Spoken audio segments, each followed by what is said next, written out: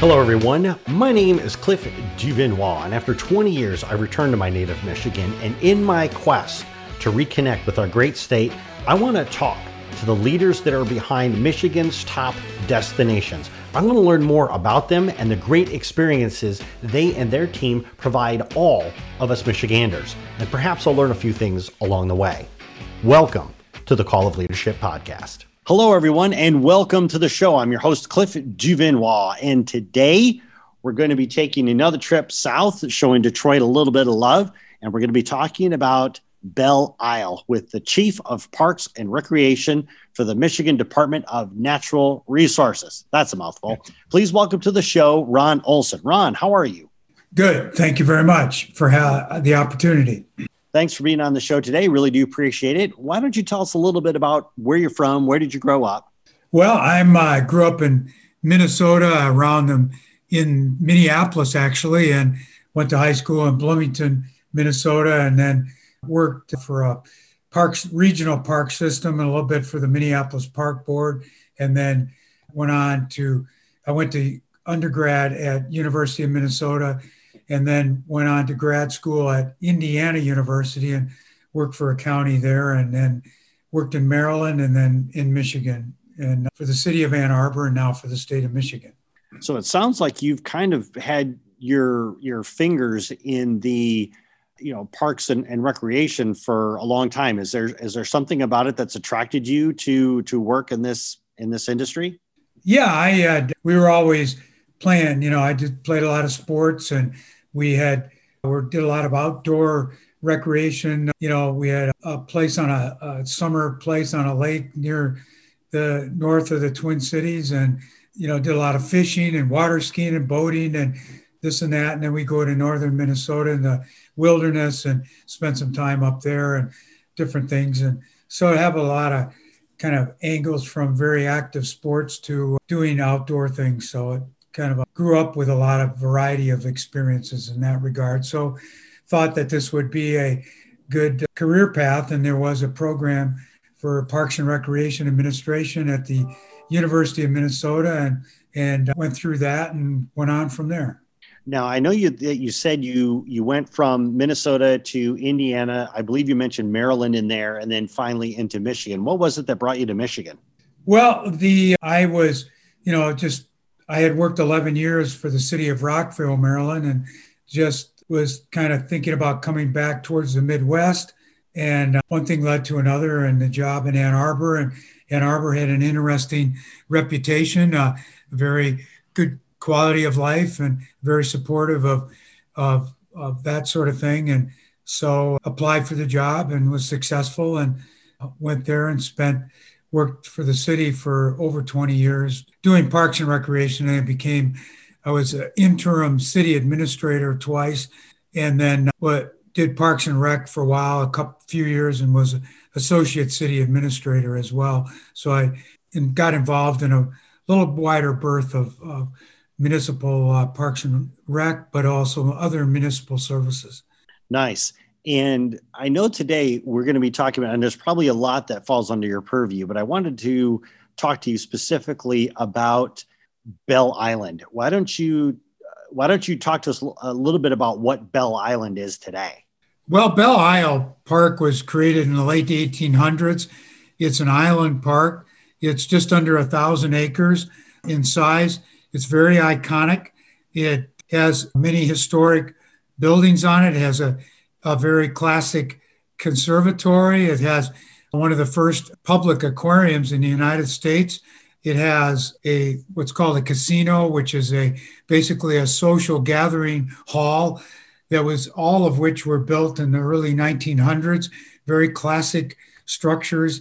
The design of the park was inspired by Frederick Law Olmsted back in many, many years ago, back in the early 1900s, and when he was in his heyday. And the planning of the park kind of took on a few gyrations, and the philanthropist donated the fountain, and that was created some years later. And then there was a golf course there, and athletic fields and things emerged over time.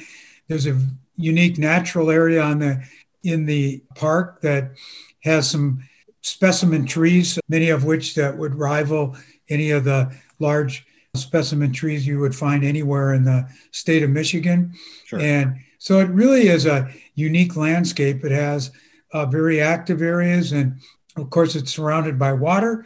And the channel that the freighters go on that pass through the Great Lakes pass by there, and of course, across the water is Canada, and then on the other side is the mainland of the city of Detroit. Well, the oldest rowing club in the United States is on the island that utilizes through a lease a building there that was once kind of a boat club facility, and many other picnic shelters and gathering spots and things like that. A nice beach that's there, and I mentioned the golf course, and there's actually two. There's one on there that's no longer operating, and then a small learning golf course that continues to operate. And we have many allies that work with us, and we have contractors that we have concession bidders, and then the Belle Conservancy plays a strong role, and they operate the aquarium under a lease agreement with us, as does, I mentioned, the rowing club that leases that historic boat club building. But all in all, it has, it's a very iconic, very treasured gem. And obviously, with all of that said, we became involved in it through a lease arrangement back in 2014. It was discussed in 2013, and we became operating it for an extended period of time, a 30-year lease with optional years after that. And this was during the time when the city went through its bankruptcy situation, and we were asked by the then governor and city officials. There was a discussion about what the state could do to help the city, and one of them was we could help manage a park of that size because we have over 100 state parks. And so that became a reality, although we were already managing Milliken State Park on the riverfront down off of Atwater Street. We've been doing that since 2003. So we've had experience working in the city of Detroit. So that's, obviously the other one is the big Gateway Bridge, the MacArthur Bridge, which is iconic in its own right.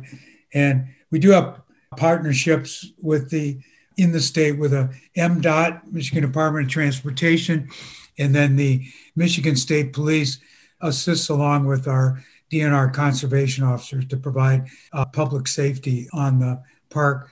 And that helped out the city because then they could focus their policing attention into the Detroit neighborhoods and so forth. And that's the way, in a nutshell, how this all kind of fits together and what the iconic nature of the park.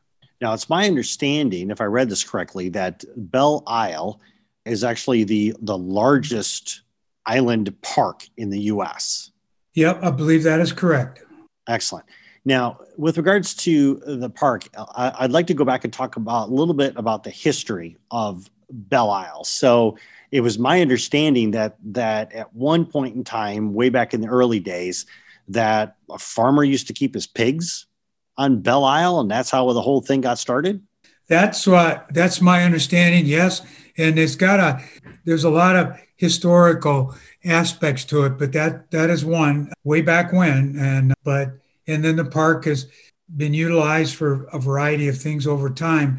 But all in all, once the thing transformed itself into a park and was established in the late 1800s, it is evolved as a public park over that period of time, and the facilities that were added and enriched the opportunities there. And obviously, one thing I didn't mention is that if you look at the old photographs, there was a canal system that was created through the park to create opportunities for canoeing, and today it's used heavily by kayakers and other forms of non-motorized conveyances. But back in the day, you can see old photographs of people canoeing and trekking through the waterway as well, which kind of created that kind of unique atmosphere. And then they utilized a couple of the inland lakes on the park as well.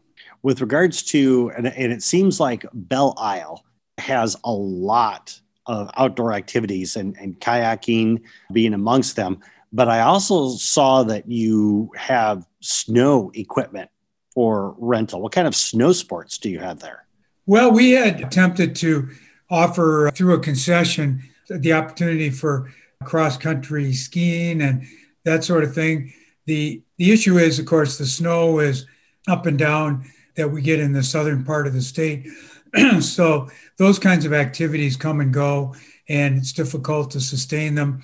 The people do ice skate on things like that on the canals. We don't have we don't really have a ice skating rental and things like that at this point. But part of that is because of the up and down of the weather patterns has made those kinds of things a little bit difficult because of safety, because of the ice thickness and things like that. But Sure. but it is utilized. People come out there and do all kinds of things in the winter time when the snow is proper for the kinds of activities they may want to do. Sure, sure. The when because I know that you said that the park area it was converted in the 1800s. What was the decision to start turning Belle Isle into a park? Well, I the best I can say is I think the leaders of the city and the community itself and the city of Detroit was starting to grow at that time, and I think people realized that this was a pretty unique landscape. And like many big cities, Frederick Law Olmsted was a visionary, and he was engaged to some extent to provide that vision here, just like he has in many of the larger urban communities around the country, where he had a hand in some of the iconic park developments, like the Boston Commons and things like that, Central Park in New York, and things like that. And I think, liking to that, there's a whole now a association that's framed around the Olmsted Parks group and people that want to keep the legacy, his legacy alive, because he was such a visionary at the time. And Frederick Law, Olmsted believed in, at that time, sustainability. And he was very forward thinking in that regard. So his model was to not build amenities that couldn't be sustained over time. And that's why Belle Isle has a large natural area and a lot of open space, although some of the buildings that were built later on that were larger facilities were not part of his original vision. But while they complemented it, but it was his building block was really nice landscapes and sustainable outdoor recreational experience space. So how many people then do you have that come out and visit Belle Isle? Well, right now this past year, should finish. We had a record of 4.1 million visitors. And now, according to our statistics, we do take car counts and extrapolate the numbers, but it looks like we'll surpass 4.2 million visitors. And this is, as far as we have done calculations, the second largest visited state park, if you will. It's a Belle Isle Park, but managed as a state park in the country. And Niagara Falls State Park, Niagara Falls has more visitation than Belle Isle, but it's clearly number two. Nice. And so for people that are interested in coming to Belle Isle, what would be like three things that you would recommend that people do when they come there? Well, first of all, a recreation passport is needed and required. So to secure that, and that residents of the state can do that when they register their vehicles when it comes up for renewal. And we urge people to do that. You can acquire one at the park, but it's simpler to do it when you register your car. It's $12, and that covers, you can have access to all state parks and boat launches for a whole year for that. Second of all, when you come on there, I would urge people to drive around the perimeter road. The speed limit is 25, and to take your time and just to kind of experience the entire landscape and take a rim ride road around. It's about just under 6 mile road ride. Or if you have a bicycle, to park your car and unload your bike and ride it, which it gives you a little more closer feel for what's going on in the park. And then once you do that and see what's the variety of landscapes, then to drive up Insula Rue, which is one of the middle roads that bisect the park basically from east to west, and drive up to or ride your bike up to the conservatory and the aquarium. And during the daytime, you can visit.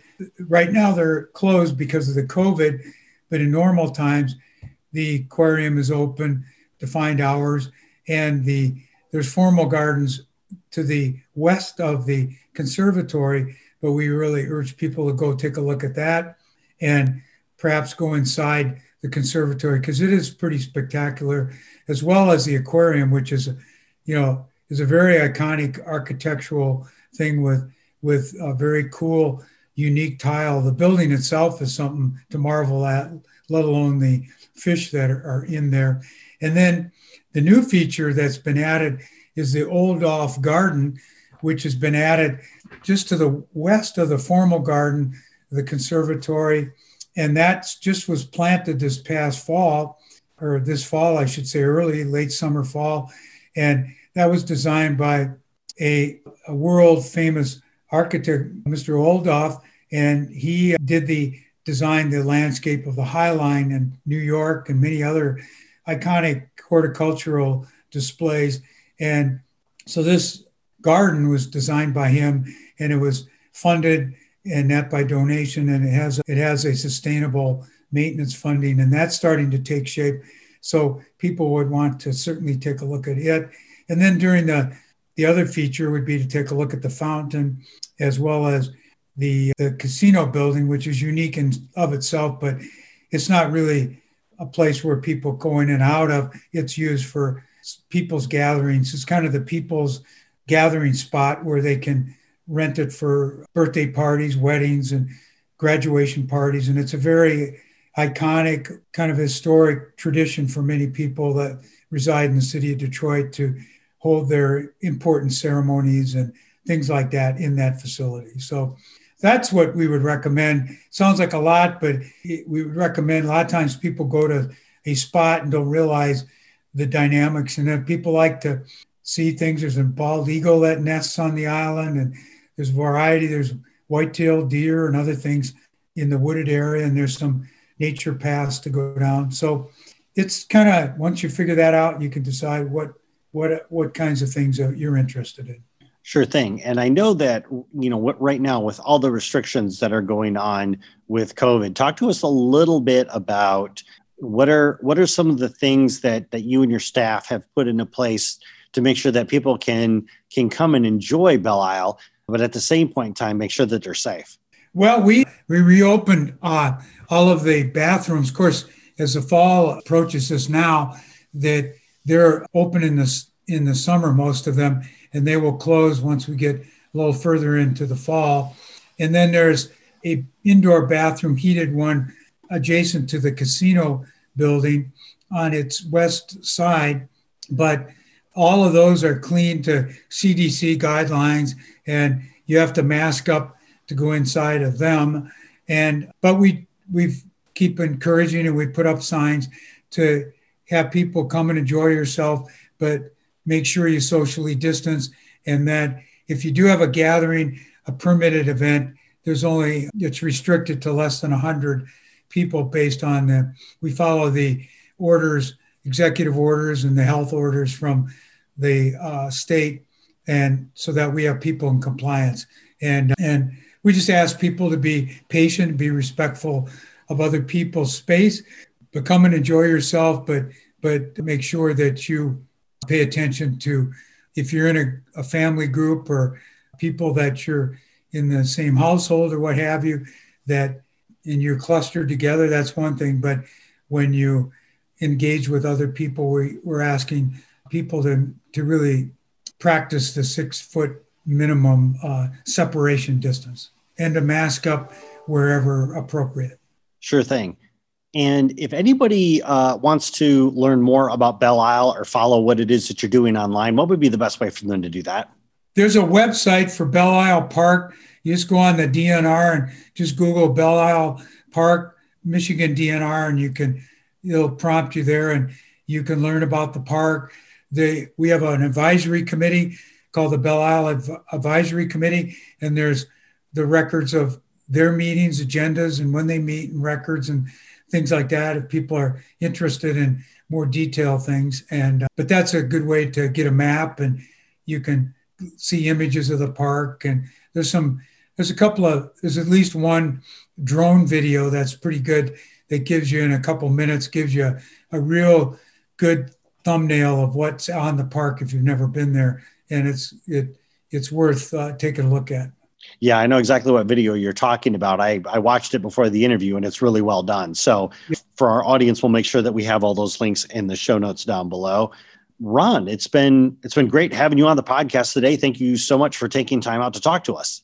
Yeah, and we appreciate it. And we hope that people have a chance to go out and take a look. If you haven't been there in a long time and you grew up in Detroit and went somewhere else and said, I remember going there as a kid, well, we want you to come back and take a look. And your kids. We're always looking for people to help out and volunteerism. And so there's a way to engage in lots of ways with Belle Isle. So, all right. Thank you. All right. Thanks, Ron. Yes, sir. Bye-bye. Hey, everyone. If you enjoyed this episode, then subscribe to our email newsletter. When you subscribe, you'll get new episode announcements. You'll get all kinds of great behind-the-scenes information on upcoming guests. Plus, you'll receive special offers from our guests and partners that you can only get through the email newsletter. Subscribing is quick, easy, and best of all, it is free. Just go to callofleadership.com/email, type in your email address, and you're done. Once again, that's callofleadership.com/email. I'll catch you in the next episode.